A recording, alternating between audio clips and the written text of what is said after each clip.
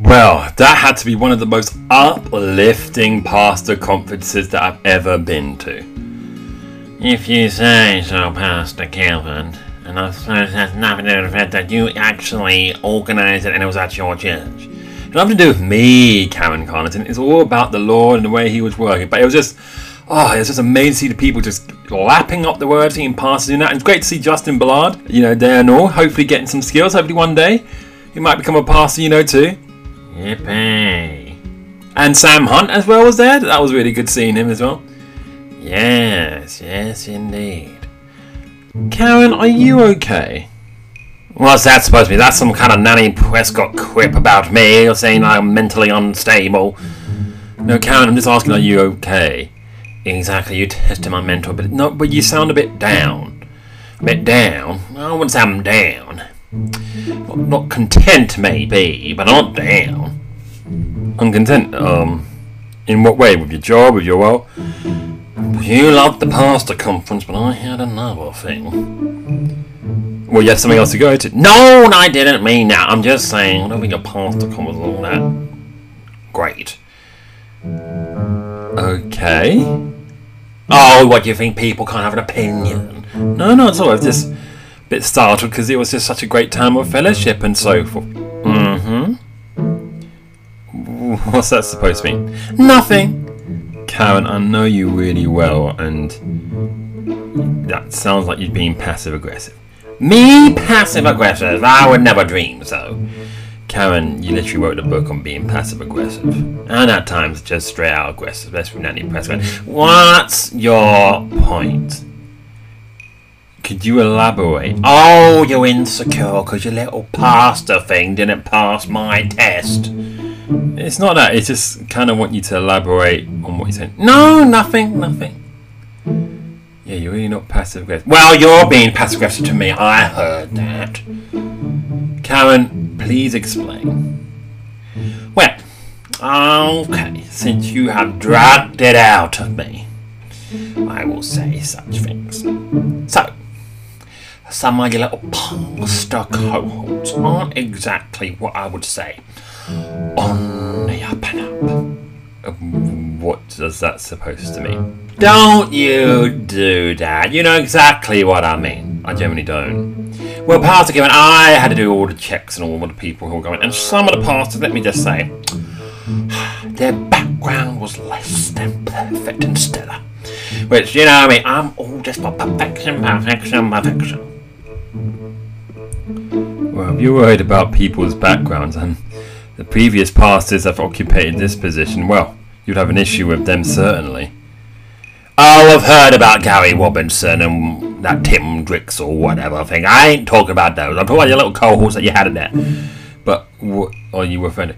Well, I was thinking of the one in particular. That Pastor Derrickson. Oh, yes, we're very good friends. He's a really brilliant preacher. Is he now? I don't think his background reflects such things. Oh, are you talking about how he, got a bit confused in training? I think a lot of preachers did and all. And he kind of steered off a little bit, preaching more social justice-y type of things. But we went through the Bible now. He's really understand what it's saying, going for the gospel. It's fantastic. No, I ain't talking about that. Gospel's gospel. Oh, I care. Oh, then what's the problem? He's a hoodlum. You can smell it from his breath. Hoodlum. I smell the hood from miles away, I break out in rashes and highs when such low class to step in this building. It's amazing that I can do any work for you at all. Well, that might explain your lack of productivity. What was that? Nothing, Karen. But I mean, seriously, talk about low class, no class, more like. And when he was rabbiting on about things, he didn't even have a Bible out front. Now, I know you're a stickler for the word, okay? Me, I could be more loosey-goosey. But he didn't even bother to bring the book. He was just saying, Romans says this, and Romans 10 verse 9 says this, and this verse says that, and 1 John 3 verse 1 says, and I'm like, where's the Bible? What is he doing here? It is ridiculous. And the way he spoke to, talk about sloppiness, okay? I've never heard so much bad grammar in my life. And I had to one time listen to a whole Drake song. Believe you me, that wasn't easy. I was lured. I thought it was going to be Francis Drake. Don't ever make that mistake, Pastor Gilman. Don't make that mistake. Well, you see, Karen, I can explain. And let's not forget just how slow. He was slower than Kylie Minogue in the slow song.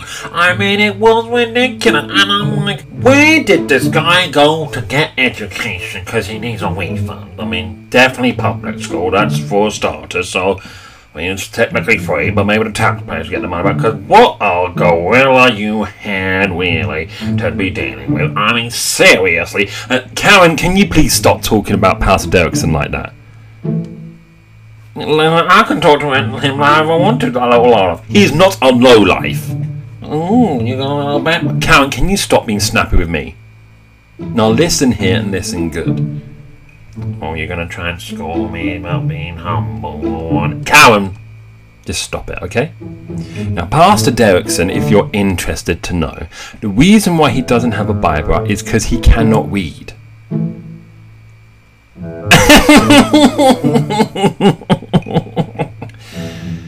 You think that's funny? Have you heard yourself speaking recently?